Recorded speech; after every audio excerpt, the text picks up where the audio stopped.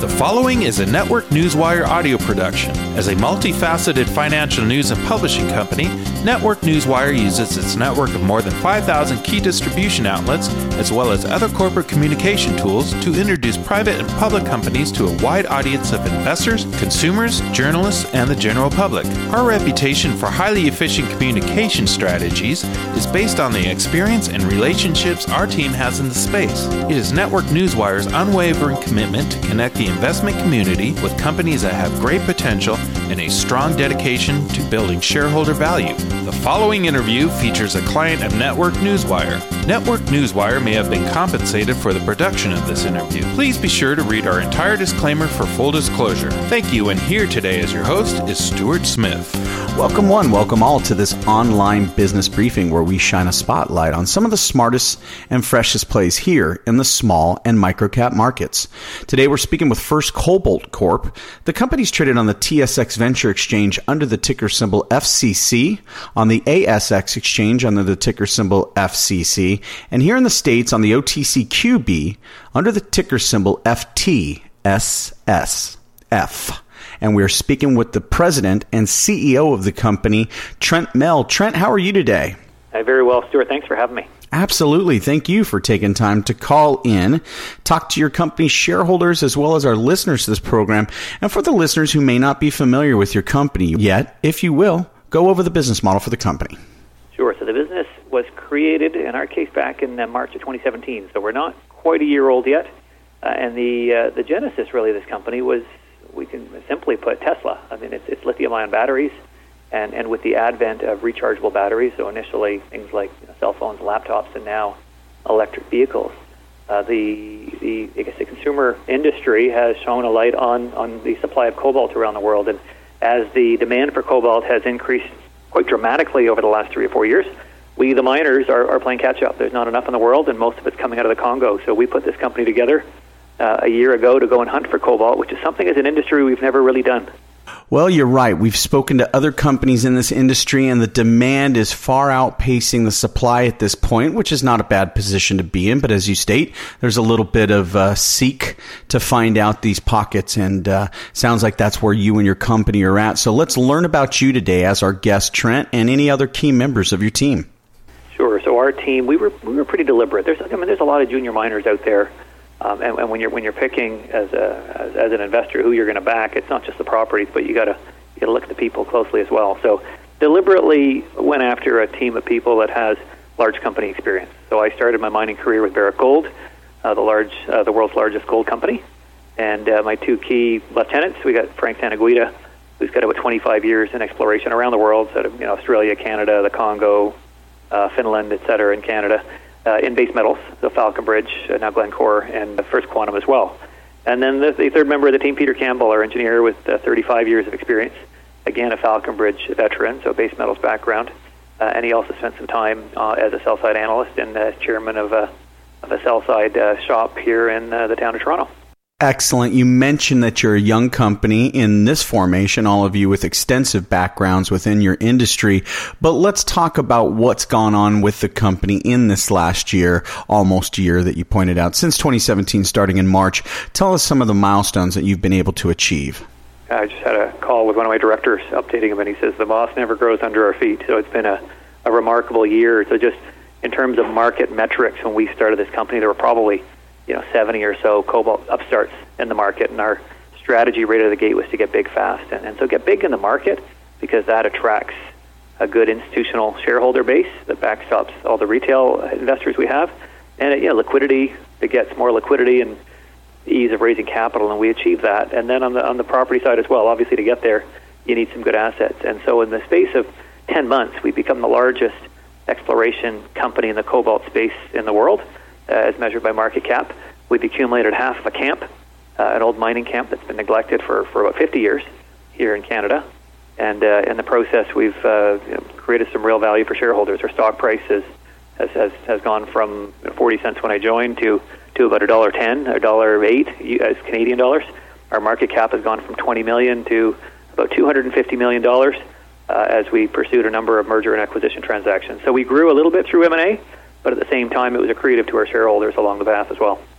Very good. Well, they are also the largest in another category. First Cobalt is the largest landowner in the Cobalt Camp in Ontario, Canada. So as you look forward into 2018 and beyond, what do you see as some of the major goals that you'd like to see your company achieve, Trent? Yeah, last year really was about bringing that camp together. So the Cobalt Camp is about a 5-hour drive from the city of Toronto. So it's easy access. It's a mining district with great infrastructure, mined historically for its silver content. So a lot of silver up there, a lot of high-grade silver veins, but also a lot of cobalt that we saw through time that was not the focus of past exploration. So, what we're doing here is what I have done in previous incarnations and other teams in the gold space. And specifically, you go back, decades later to a camp that was deemed exhausted under old mining methods in old times, and you recognize that with current commodity prices, bulk mining, modern exploration techniques, that a lot of these old camps can in fact be rejuvenated. And so last year was about putting the land package together, aggregating some 50 past producing mines, 50 of the 100 that are up in this camp. And this year now is about execution. We had some early proof of concept, early success through our mapping and some sampling and a little bit of drilling. This year, I think we've tripled the size of our team, and our exploration budget probably quadrupled in terms of the numbers of meter drilled. But we've got about 13 different targets that we're hitting. Thus far, 3 of the targets are showing some interesting cobalt mineralization, and we're just getting started. So I believe this year is going to be a lot about success on the exploration front. And the other 2 parts of the strategy, we've got some early cash flow opportunities and the only permitted refinery in North America for cobalt materials. And then the third leg is going to be looking for new growth opportunities to continue along the consolidation path, if it makes sense.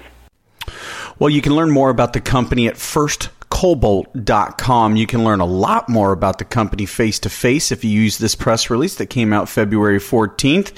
First Cobalt to attend BMO Global Metals and Mining Conference and the PDAC. So those are 2 different conferences, one in the United States in Hollywood, Florida, the other one in Toronto, Ontario. I highly encourage you, if you are in those areas or nearby, go visit the company, learn more about the company right from the Vice President, Dr. Frank Santaguida, and then you can also visit with President and CEO Trent Mell, who's going to be presenting during the Energy Materials and Technologies, and all that information is available using that ticker symbol FTSSF if you're here in the States, or on the Toronto TSX Venture Exchange, FCC. Well, Trent, while I have you here and you are immersed within this market, obviously cobalt's a commodity that has doubled in price. Where we go from here? So what's the outlook for this commodity? Yeah, I get that question a lot. In fact, where are we going? We've had a great year in 2017. It was the top performing metal, and are we done? And for me, I don't need to predict where we're going with electric vehicles and lithium-ion batteries. I only need to look at the trends.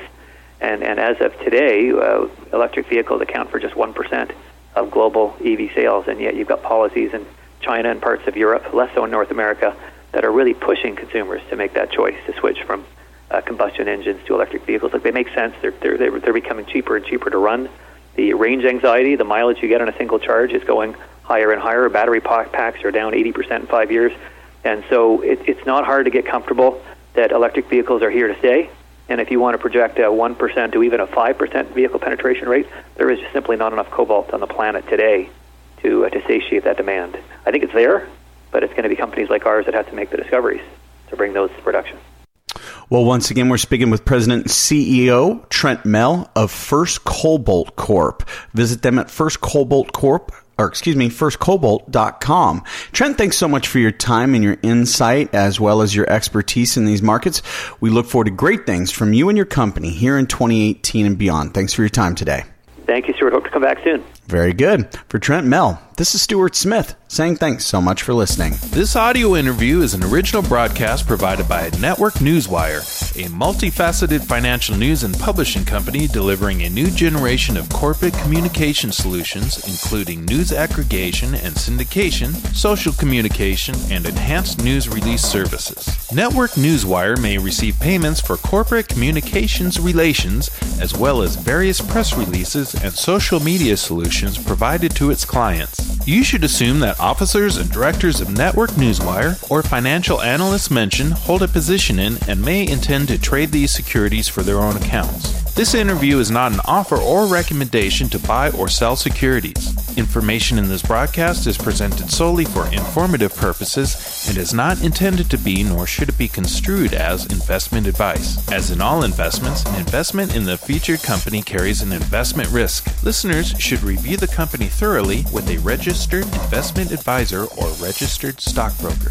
This audio interview by Network Newswire does not purport to be a complete study of the featured company or other companies mentioned. Information used in statements of fact have been obtained from the featured company and other sources, but not verified nor guaranteed by Network Newswire as to completeness or accuracy. Such information is subject to change without notice. Please see our full disclaimers and disclosures at networknewswire.com.